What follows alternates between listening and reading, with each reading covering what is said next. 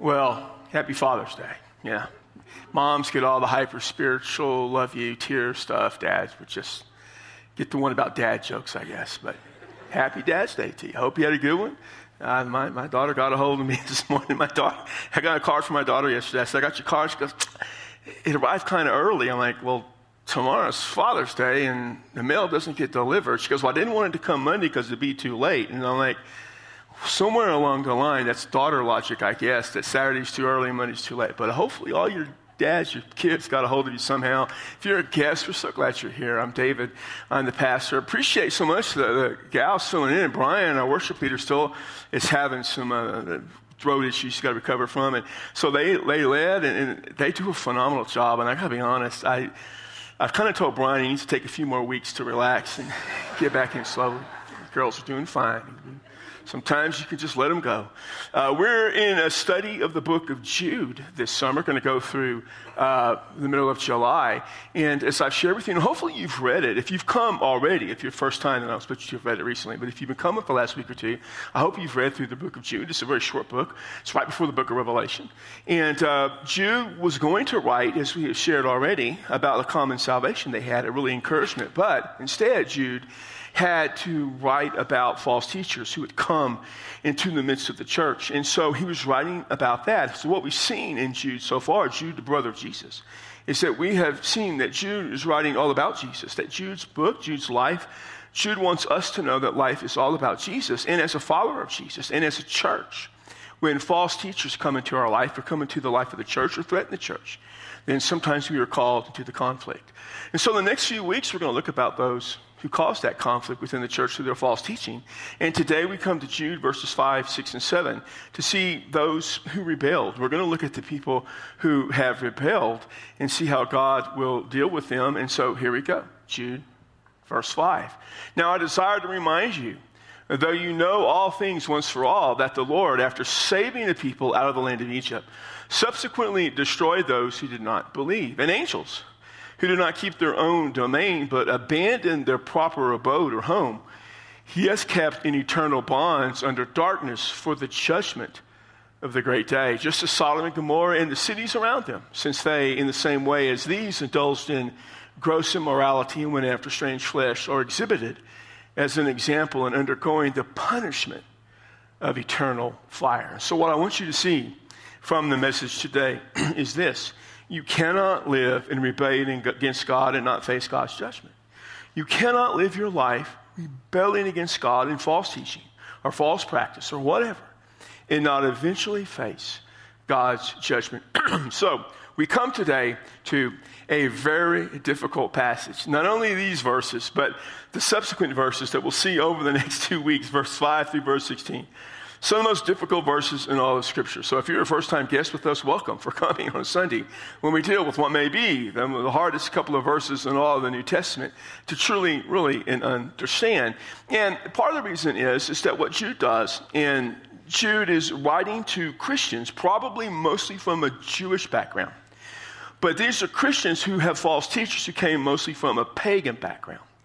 And he's writing to them, and what he does is he references some of the books that are not found in either the Old or New Testament, but that formerly these Jews, when they were Jewish, before they became simply believers, but they were Jewish believers, Jews, that they had in their life, that they looked at, that they kind of read, the things that they believed. And so he's using what we call non-canonical sources. The word canonical simply means part of the canon. He's using books that are not in either the Old or the New Testament. He's doing this to prove a point. Now, in doing this, it makes these verses somewhat obscure for us and somewhat difficult to understand. So let me just share a few words with you about trying to understand Scripture, what we call interpreting Scripture, understanding Scripture, recognizing that whatever passage you read, we need to understand exactly what the author meant. Passages only have one meaning. It's the meaning the author intended. It's not the meaning we give to it. And you hear people say, well, that's your interpretation. This is my interpretation. Well, that's not how it works. The only interpretation that matters It's the original interpretation. So there are various things we do when we come to a passage to try to understand it. We understand that the books are written in two languages, mostly Greek and in Hebrew. You have to translate them into Greek and Hebrew. You don't, but somebody has to. And then you've got to begin to understand it. So let me give you two of the principles. There are several principles, but two of the principles that come in handy, and they're these. That context is everything. And you always interpret the obscure in light of the clear. Most importantly, in any passage, the context is what matters most of all. There's the context as the Bible as a whole. There is the context of the Old, the context of the New Testament, the book. The context involves who wrote it, who he wrote it to, why he wrote it, and when he wrote it. You need to understand that, and that's the ultimate guide, is the context. But in addition, we must also realize that when you come to obscure passages, like the one we come to today, you have to let passages that are clearer, that are obvious, dictate your understanding. In other words, if you come to a passage and you walk out of that passage with a bizarre or strange understanding that seems to contradict the clearest parts of Scripture, you not interpret it correctly. Now, some things are absolutely clear. We know that in the Old and New Testament teaches us that God created everything. We know that. We know that the cross, I've said before, the Bible is clearest at the cross. The clearest and easiest thing to understand is that Jesus died on the cross for our sins on our behalf. He died, he was buried, and raised back to life. That's clearly taught. Those things guide us in what we believe. Now, in the book of Jude, the context is very simple. Jude was writing because false teachers had come in. And these false teachers were corrupting the people. And what they taught, as we saw last week, was licentiousness, or that any sexual act was okay, that anything they did, they practiced any kind of weird, whatever strange, absolute boundaries. There were none. They could do whatever because they had been saved by grace, because God's grace had saved them, and because they had experienced the grace of God, and they were free in that grace. They were free to live however they want. This is obviously a false teaching. So we come to these verses. So let me just share this with you so you'll know. You always need to know where your pastor comes from. I think that's important, or the person who's preaching from you. So here's the thing. I come to Jude in a manner that is consistent with how I approach every book in the Bible. I come to Jude in a manner that's consistent with everything. It doesn't matter if they're Gospels, Paul's letters, Genesis, a book like Ecclesiastes, which is strange. It's the same. Revelation is the same. Next month, we're having what we call a deep fry. If you're fairly new to our church, every summer on one of the Friday nights, usually the last one in July, this is July 30th, we go through a book of the Bible or a section of the Bible, like the Sermon on the Mount. We go through it in what we call the deep fry. We look at it closely and carefully. And this year, from 6:30 to 10, this year it's book of Revelation. And when I do that, I'm going to approach Revelation the same way I approach, say, the book of Matthew. Same way. Because of that, some of you, if you come, many of you will hear Revelation taught in a way you've never heard it taught before. And some of you will begin to understand the book of Revelation for the first time in your life because it can be a very confusing book. And everything you've heard about it confuses you even more. That's because we tend to abandon how we approach Scripture. So keep that in mind. We always approach Scripture the same. With that in mind, you cannot forget this because we're coming to some unique verses in the next 3 weeks. Never lose sight of the fact that Jude is dealing with false teachers and those who reject Jesus to follow them. He is not dealing with angels. He is not dealing, as we'll see next week, with the body of Moses. If you read on, you'll find that, but don't read on right now. He is dealing with false teachers and those who reject Jesus to follow the false teachers. With that in mind, he's going to talk about people of Israel, the angels, and the pagans in these next 3 verses. So verse 5 is what it says. Now I desire to remind you that you know all things once for all, that the Lord, after saving the people out of the land of Egypt, subsequently destroyed those who did not believe. He says, I want to remind you. You already know this, but I'm going to remind you anyways. Now, he's probably talking to people who predominantly, as Christians, came out of a Jewish background. So he's talking about things that they should know fairly well. The Lord saved the people out of the land of Egypt. The people he saved were the Israelites. They were captives in Egypt. Egypt was the most powerful nation and empire in the world at that time. They were slaves. God saved them. God delivered them. And then subsequently it says, eventually, those same people he saved, he destroyed them because they did not believe. Now, what is he talking about? What's he referencing? Well, in Numbers chapter 14, the people of Israel were poised to go into the promised land. God saved them out of Egypt to get them into the promised land. And he said, since I saved you, trust me. He saved them from the most powerful empire in the world. They didn't do anything. They ought to have a lot of confidence that God can handle the Canaanites. But instead, when the spies went in, 2 spies came back, Joshua and Caleb, and said, we can take these people. The other 10 spies came, no, man, they're too big, they're too strong, we can't win. Even with God on our side, we can't win. So the people rebelled against God and decided not to go take the Canaanites. As a result, God said, everyone over the age of 20, except Joshua and Caleb, will not enter the promised land. They will be killed in the wilderness at some time as judgment because of disobedience. The people of Israel disobeyed God. These were God's people. They disobeyed him. God judged them. So we ought to understand that anyone who disobeys God, who rebels against God, will face that judgment. It would be really nice from my perspective if Jude had stopped right there, because then I wouldn't have to come to this next verse. But instead, Jude decided just to write a little bit more. Holy Spirit led him, so I understand that. So here's where we're going to spend about the next 8 or so minutes. Verse 6, and angels who did not keep their own domain, but abandoned their proper abode, he has kept in eternal bonds under darkness for the judgment of the great day. The word angel translates the word in the Greek and in the Hebrew that means messenger. Angels are basically messengers. They're servants of God. Now, we don't know that much about angels. We think we do. There are people who write entire books all about angels, and most of what they write, they just made that stuff up because they really don't know that much. What we know is very little. Well, here's what we know. Angels compose a group of created beings that are fundamentally different than humans. Whether it be the word angel and angels themselves, whether it be the seraphim and cherubim we see in Isaiah chapter 6, whatever. They're different. They're asexual beings. They have no gender, even though sometimes they appear as inhuman as males for the purpose of helping us and communicating and relating to us. They have no capacity to reproduce because they don't marry or they're not given in marriage. They're of a different substance than us. They're not the same as we are. They're different. I might put it this way somewhat crudely. They're not carbon-based life forms. They don't function in the same level as we do. As such, we know that they serve God, and they absolutely are there to serve him. And beyond that, we don't know a whole lot more except bits and pieces we read. And that makes it kind of interesting who they are. But here's what we're told by Jude. There's a group of angels that did not keep their own domain. That word domain means authority, their sphere of service. Instead, they abandoned, they deserted their proper abode, their home. In other words, they left what they were supposed to do. God had called a group to do a particular service, and they abandoned it. They left it to go do their own thing.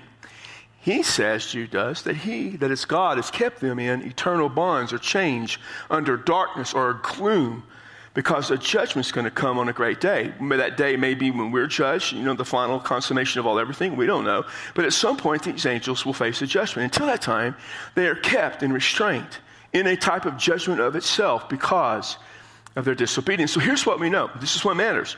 Without knowing the details of their rebellion, they rebelled against God, just like Israel rebelled, and because of their rebellion, they're being punished. Now, it may be that in Ezekiel 28 and Isaiah 14, they may give some light about when Satan rebelled, the angels went with him, maybe, but that's good. That's what we know. We know they rebelled.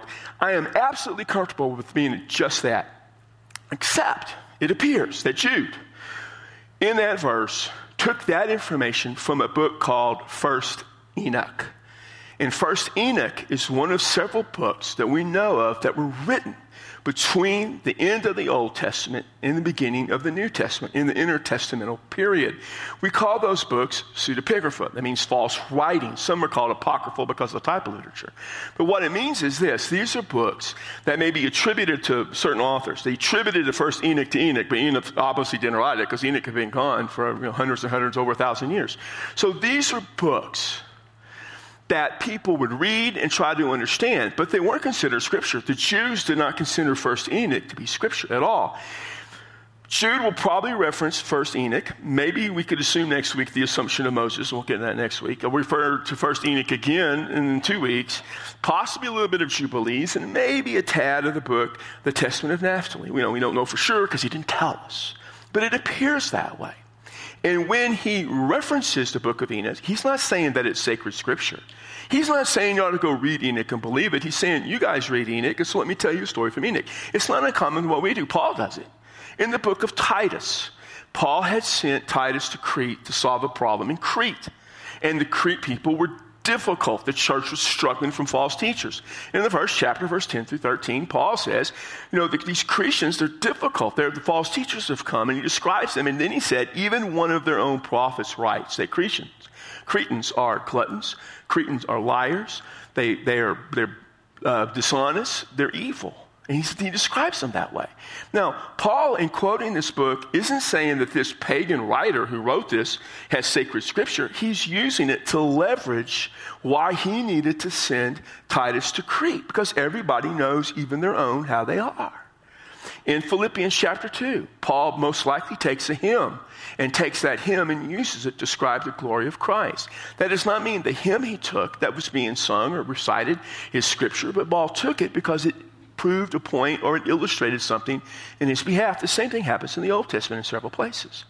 I do it all the time when I preach. When I preach on the flood, which I haven't done here, I'll refer to the Gilgamesh epic. It's a Babylonian account of the flood, not because it's scripture, but because it helps to show that different groups believed in floods. This is what we do. We do things to connect. And so it appears that Jude took 1 Enoch to connect with these people. Now, the passage he took in 1 Enoch, dealing with the angels falling, in Enoch, and only in Enoch, and let's say for our purposes, it references the book of Genesis, chapter 6. When the sons of God fell in love with the daughters of men, married them, produced a mighty people, Enoch says it was angels loving humans producing giants. So that's what it says. And that's what a lot of people believe, and that's what gets taught us all the time. So to understand all this and the accuracy of whether or not that's not true, because we're in Jude, I got to go back to Genesis a bit. Genesis was written to demonstrate the plan of God in his salvation. So Genesis has two sections, chapter 1 through 11, chapter 12 through 50. In chapter 12, Abraham's introduced. And Abraham's introduced to say this is God's plan of saving mankind, ultimately through Jesus. Jesus says, I have fulfilled what Abraham promised. So we know that. So man needs salvation. Why does man need salvation? Because chapter 1 through 11 tells us we're sinful.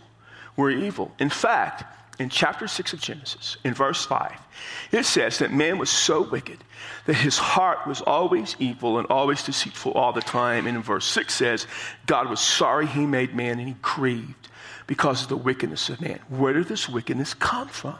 How did man get so evil? Genesis chapter 3, sin comes into the world. Genesis chapter 4, sin begins to grow.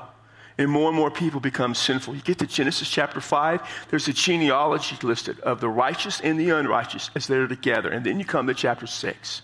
In a watershed moment, Moses writes that the sons of God looked down and looked over at the daughters of men and wanted them and married them. And these mighty warriors were produced, these great men of evil and war and wickedness. And because of that, man was wicked all the time. Now, if you just read that, you would probably understand that sons of God refers to a group of people and the daughters of men.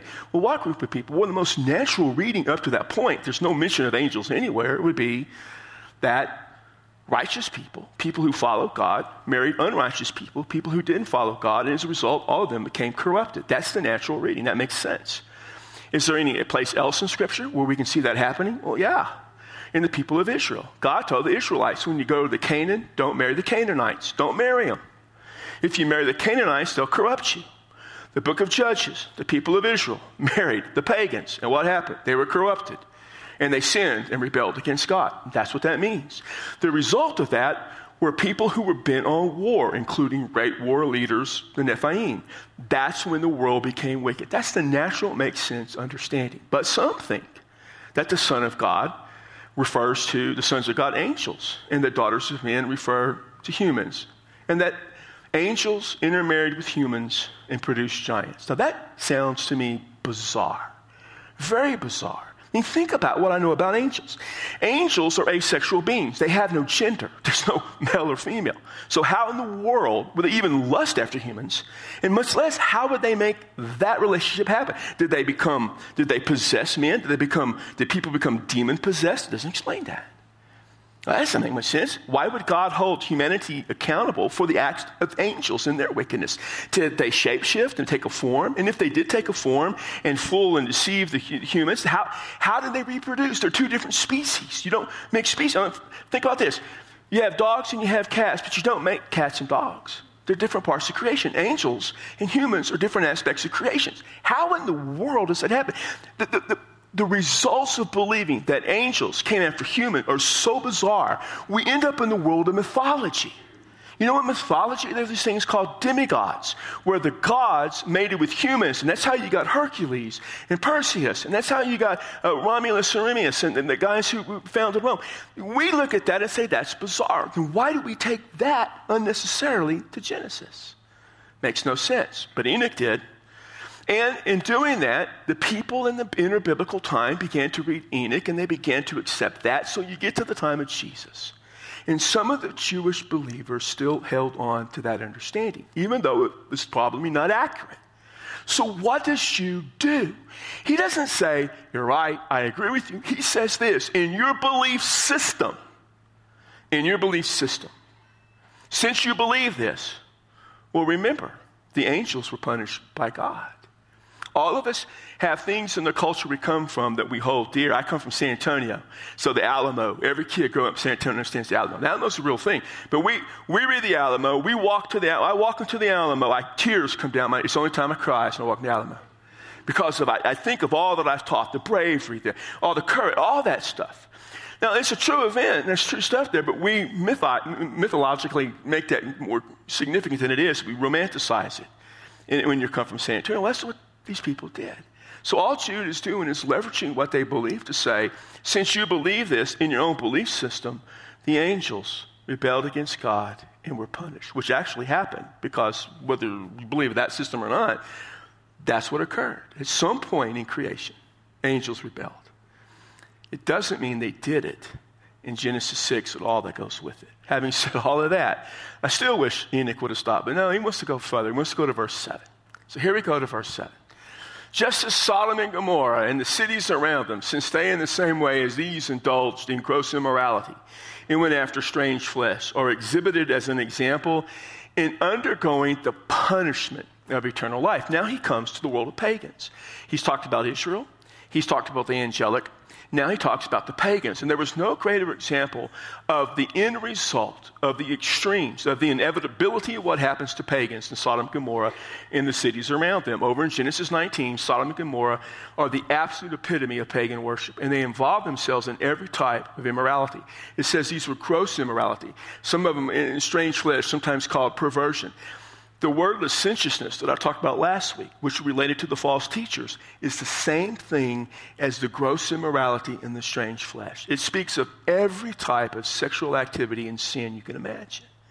And so in their paganism, two things marked these Canaanite pagans. One was the sacrifice of their own children, which is something God abhorred. And the second was everything else they did immorally. Adultery, fornication, incest, homosexuality, bestiality. You can name all the things that God told Israel don't do. And God told Israel don't to do it because the pagans did it. That's what Sodom and Gomorrah did. So they experienced the punishment of eternal fire. That eternal fire means that when the fire came down from the skies, it so wiped out Sodom and Gomorrah and the cities of the plain that no one ever rebuilt on them. It just wasn't going to happen. It was a permanent destruction. So here's what you have. You have, in this passage about false teachers now, not angels, but false teachers.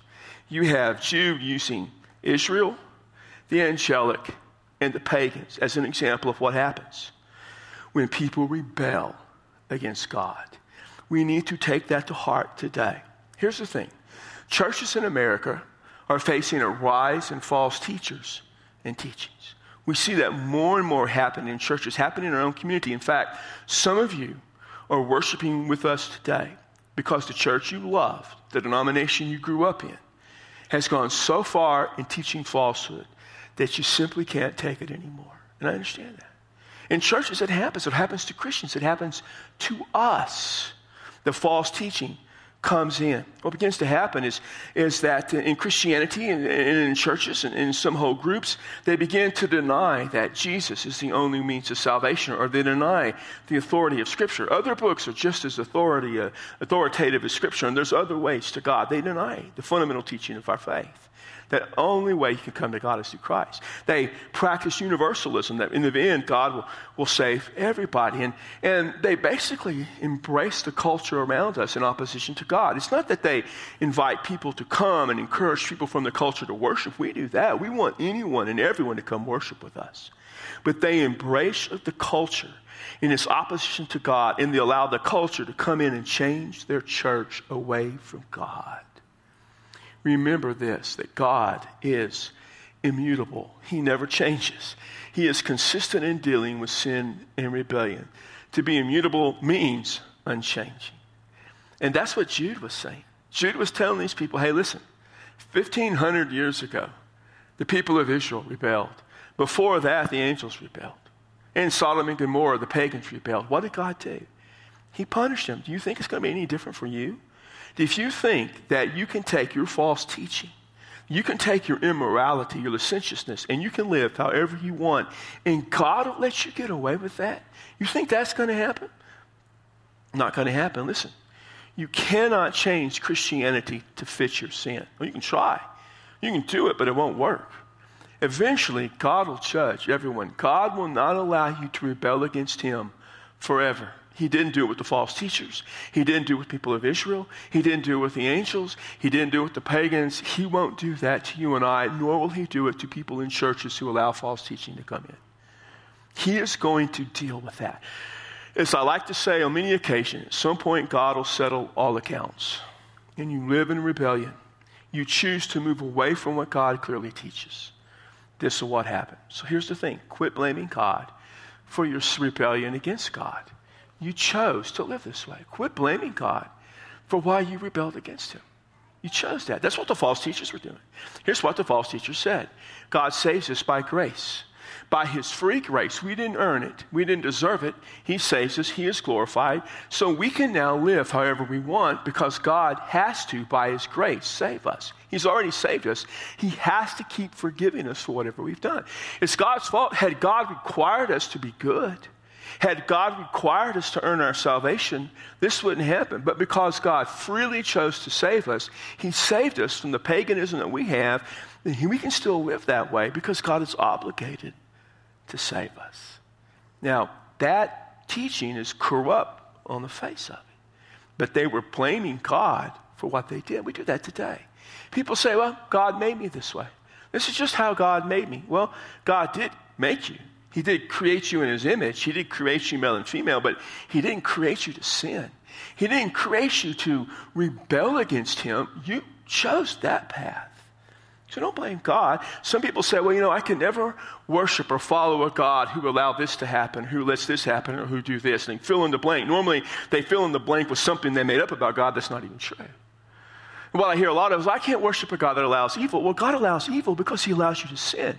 See, the alternative is the moment you sin, God destroys you, wipes you out. Not many people like that option because there'd be no humanity left. And then at the same time, we want God to give us the freedom. I can't follow a God who puts so many rules and regulations on me. Well, if you don't want God to put rules and regulations on you, that means you want freedom. The cost of freedom is evil. You can't have it both ways. You're blaming God for something you chose. And then some say, well, Christianity is just irrelevant. In the culture we live, Christianity is not relevant. Well, if Christianity is not relevant, then how do you explain over in Africa, in so many Muslim countries, where leaving the Islamic religion and becoming Christian is paramount to a death sentence, certainly persecution if not death, then every year 6 to 8 million Muslims abandon the Islamic faith to become Christians at the point of death. How is Christianity not relevant? How is it not relevant in our lives? That's foolishness. See, here's the problem. The problem goes back to Genesis chapter 3. You know what happens in Genesis 3? Sin enters the world. You know how sin enters the world? Because Satan said to mankind, to Adam and Eve, hey, you will be like God. And you know what? We really like that being like God stuff. We want to be the God of our own life. And that's what happened. And so what the Israelites do, they didn't want to trust God. They knew what was best, and what was best was to not go in to the land of Canaan. So they said, God, we won't do it your way. We'll be God. What the angels do is the angels said, we're tired of serving you, God. We want to live for ourselves. We don't want to serve you anymore. We'll do it our way. What did the pagans do? The pagans said, God, we don't like the idea that there is one God out there. We want to live with absolute abandon to our own lust and immorality. We want to live our way. They all decided to do things their own way, and the false teachers were doing the same thing. We're going to live our life our way. Here's the thing. If God will punish Israel and angels for rebellion, why would he not punish us? Why? And we get to punishing pagans. Pagans should be punished, right? Okay, we're good with that. But Israel, the angels, he's going to punish them. Why would he not punish us in our rebellion? And to those false teachers, the truth is simply this. God won't let this happen long. You can't live in rebellion against God and not face the consequences of that rebellion. And so at some point, you and I need to understand that we got to stop. We got to stop living in rebellion against God. We've got to stop thinking that we can live our own way. People have got to stop thinking they can come into the Christian faith and change it to fit their sinfulness and their rebellion and to make it relevant. God doesn't work that way. That's what Jude tells us. God will not let you rebel for long. Some of you in your life, you need to stop it. You need to quit rebelling against God. And the way to quit rebelling against God is to come to faith in Jesus. You need to trust Christ to be the Savior of your life. That's the first step. And you don't have to change your life to come to Jesus, but when you come to Jesus, your life will change. You will stop rebelling against God, and you will live for his glory. And if you never trusted Christ to be your Savior, that's why he came. You can do that today as a follower of Christ. Jesus says it's all about Jesus. Give your life to Jesus. In a moment when we have our invitation, you can come up here and give your life to Christ then, or you can do it right now where you're at, or you can catch us after the service or this week, but you need to give your life to Christ. Some of you are struggling with false teaching, and you may have grown up with it. When you grow up with false teaching, it's hard to get away from it. And you may need help. You may need prayer. You may want one of us to pray for you and pray with you. But where you are, you need to ask God to help you move away from that false teaching. Maybe someone in your family or one of your close friends believes something false. Like we said last week, love them. Always love them. Pray for them. But maybe you know you need to talk to them and you want God to give you the courage and conviction to go do that.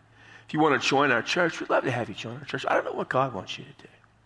But I do know this. You cannot rebel against God and not face the judgment of God. So today, commit yourself to being all about Jesus. Lord, we thank you for what Jude wrote. It's tough. And we kind of have to wade through it.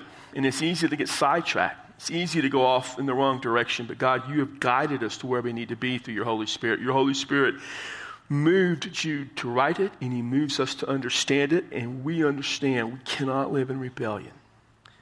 Because if we rebel against you, we will eventually face the consequences of that rebellion. So let us give our life to you. Let us trust Jesus to be our Savior. Let us abandon any false teaching or practice in our life and leave it behind so that we can serve you, love you, honor you, and glorify you. Father, speak to us now. Move in our life, move in our midst, so that when we walk through this place today, you'll be glorified by our lives. And Father, we will serve only Christ, in whose name we pray. Amen. Amen. Would you stand? We'll be here to greet you. Would you come?